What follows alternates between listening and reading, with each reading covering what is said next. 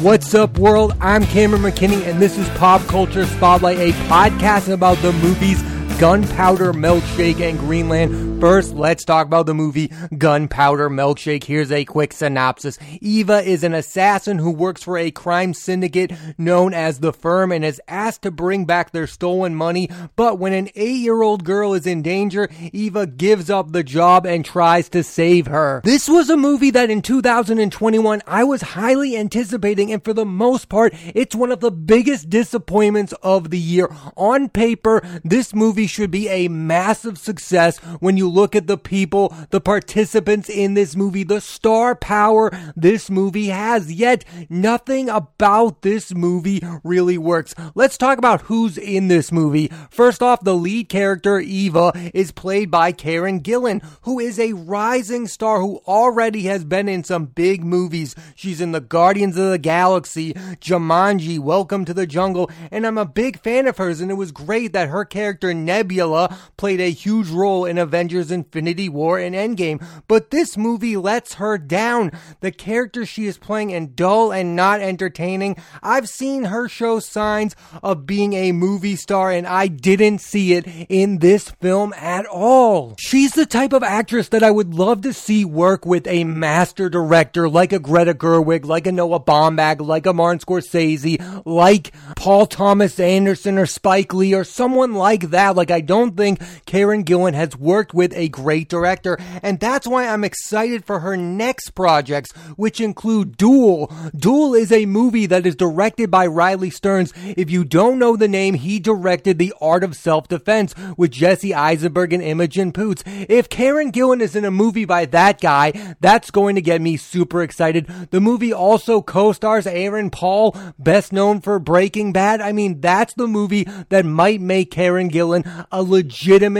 actress movie star. Like I've said, she's been in some big blockbuster films, but she's yet to give a great leading performance, and I think she might give one in Duel. I am super excited for that film. She's also set to reprise her Marvel role of Nebula in Thor, Love and Thunder, and in Guardians of the Galaxy Volume 3, and she's going to be in Judd Apatow's next film, The Bubble, with Pedro Pascal, Leslie Mann, and Maria Bakalova. So she will be working with two of my favorite up-and-coming directors, Riley Stearns and Judd Apatow, who's been making great movies for the last 20 years. That's what I want in the career of Karen Gillan, to work with great directors, because I do think she is a really good actress. The rest of the cast of this movie is star-studded. You have Angela Bassett from Malcolm X and Black Panther, Carla Gugino from Spy Kids and Entourage. Boy, did I love her in Entourage. If you have not seen Carla Gugino's work in the show Entourage,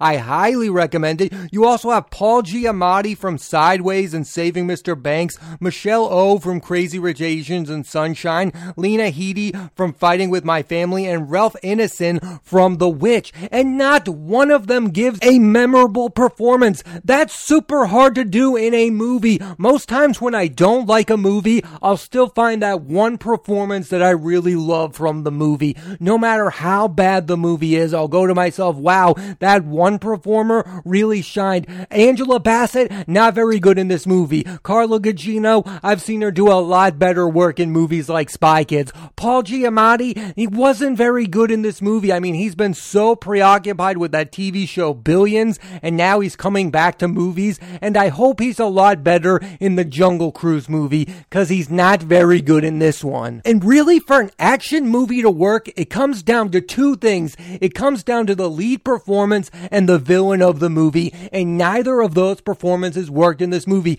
Karen Gillan didn't work as the lead character, and Ralph Ineson did not work as the big bad guy. It just didn't work. And The Firm, the so-called crime syndicate, the villains of the movie, was so boring. It felt so lazy to come up with a name for the villains. They just called it The Firm. It felt lazy all around. I don't really like to criticize a movie like this, because I get it, it's silly, it's supposed to be fun, but come on, it felt like lazy storytelling. And it's a shame because the action sequences were actually quite good. The only thing they didn't get right was the plot, and these other action movies that really work, like John Wick, Atomic Blonde, and Mad Max Fury Road, not only do they have sensational action, but the plots are important to follow. They have great heroes, they have great villains, they have great character development. This movie does not have any of those things. This movie tried to be a lot like John Wick. It also tried to be a lot like Birds of Prey,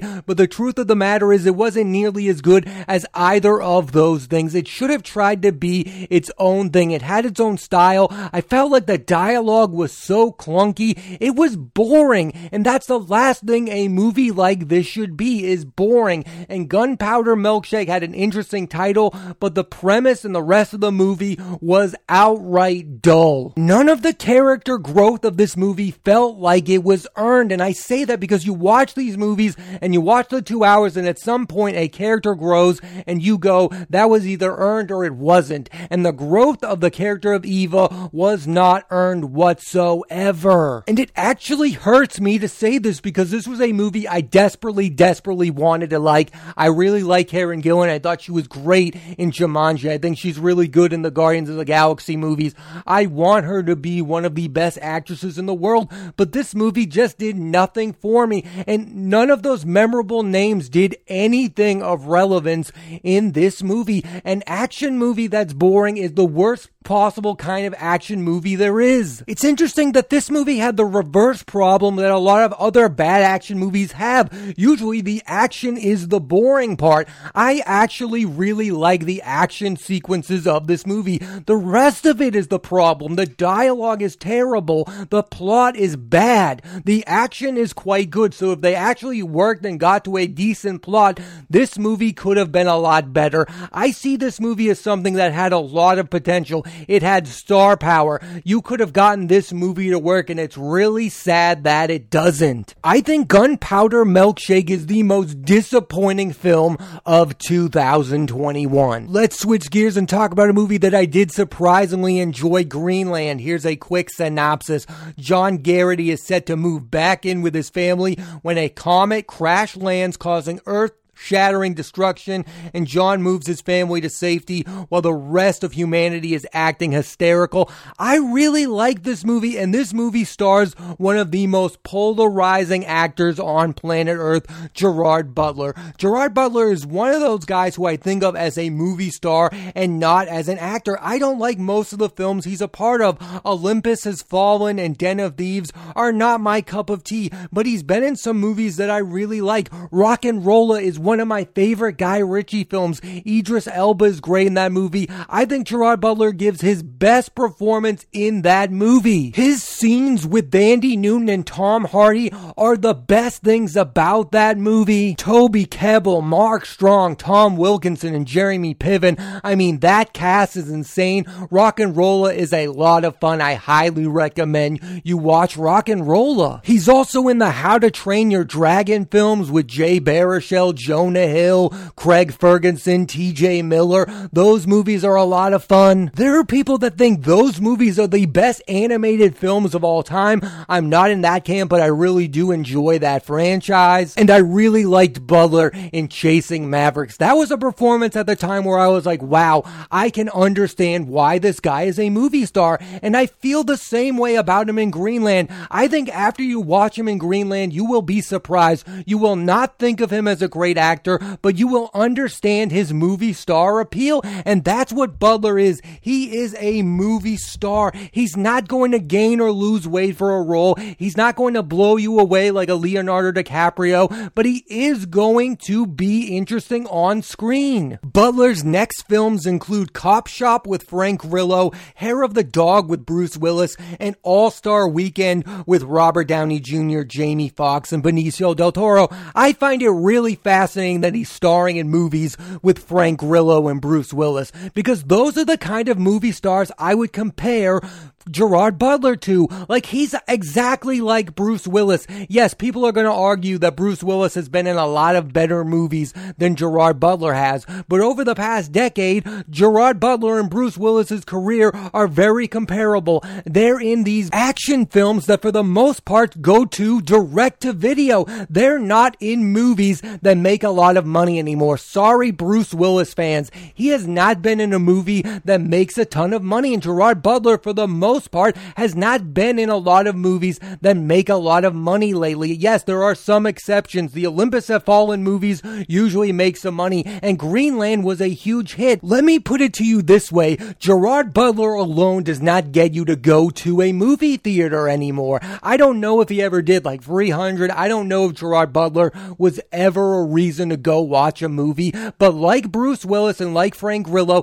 he is a tier C movie star. He's not Leonardo DiCaprio. He's not Will Smith. He's not Brad Pitt. He's not even guys like Charlie Hunnam. He doesn't get you to watch a movie. He's not Robert Pattinson. He can be the lead of a movie, but he's not going to be the selling point for a movie. The other star of Greenland is Morena Baccarin, who is best known for playing Vanessa in Deadpool. One of the worst decisions in film history was killing her character off at the beginning of Deadpool 2. Spoiler alert, she's alive again, but that was one of the worst decisions. She was so good in the first Deadpool film. She has amazing chemistry with Ryan Reynolds. I mean, she was the breakout star of that film. She's also done some really good work in TV shows like Homeland and Gotham, and in this film, she's kind of the heart and soul of the movie. Like, I think she's a better actress than Gerard Butler is as an actor. I think she's the heart and soul of the movie. Yes, he's the lead of the movie. He's really good in the movie, but Morena Baccarin is a lot better than him in the movie. Baccarin's next projects include Last Looks with Mel Gibson and Charlie Hunnam, The Good House with Sigourney Weaver and Kevin Kline, and Tropico with Pedro Pascal and Willem Dafoe. I think you're going to see a lot more of Morena Baccarin in the years to come. And hopefully her character Vanessa gets redemption in the third Deadpool film, and she plays a major part in that movie. Also showing up in this film, Greenland, is an acting legend in Scott Glenn. Scott Glenn has appeared in Apocalypse Now, The Right Stuff, Silverado, The Hunt for Red October, The Silence of the Lambs, The Virgin Suicides, and Training Day. In recent years, he played the Marvel character Stick on the Netflix shows Daredevil and The Defenders. It's always great to see Scott Glenn on screen. I loved him in Silverado with Kevin Costner. He's unreal in The Right Stuff. I recently watched The Right Stuff for the first time.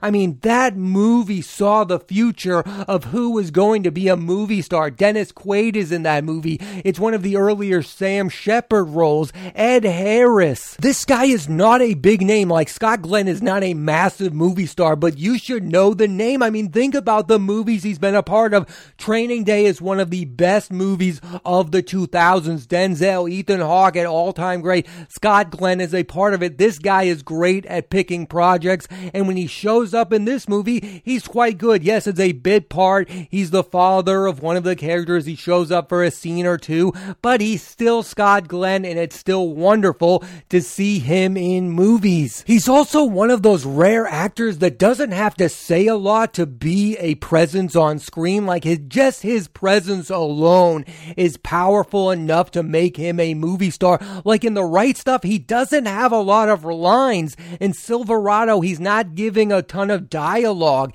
He's one of those rare movie stars that just his look alone makes him interesting. Greenland is a movie that is better than it has any right to be. The movie has a ridiculous premise, yet it feels grounded because how the characters react is very believable. I mean, we are living in a world where people are acting hysterical in a global pandemic. They are acting the same way they are acting in this movie about a comet crash landing. That's why I think the movie really connected to me, because I felt its believability. No, I don't think a comet is going to crash land and only some of us are going to be picked to live. I don't think that's the case. The movie took things a little too far. It is silly. It is ridiculous. But in some aspects, I think the movie got a lot right about how people would react in the moment. I feel like some people don't know how to react when bad things go down. down. I mean, some of these other disaster films feel as ridiculous as their premises. The Day After Tomorrow and San Andreas.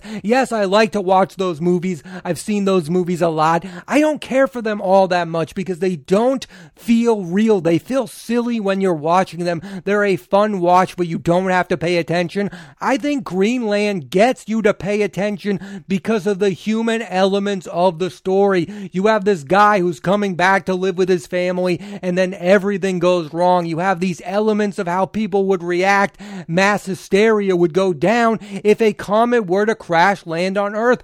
I like where the story went. I found it interesting, even if I didn't find it believable at all. The characters' actions made sense for the plot. This is how they would react if this situation were to go down. I mean, some of those other elements, I talked about this with The Day After Tomorrow. I talk about this a lot. There's a scene where wolves come into the picture and you don't understand where the wolves came from. Yes, they were on screen like an hour before, but it's just so ridiculous. It's just so campy. It feels like a movie. Greenland at points feels like it's real life. Like this is how this would go down if this happened in real life. And I find that way more interesting than a movie like San Andreas. A movie like San Andreas is like a man versus a disaster. And I find that to be really boring. I don't like what The Rock is doing in that movie at all, but I absolutely love what Gerard Butler and Morena Baccarin do in this movie. I think it's the best thing about this movie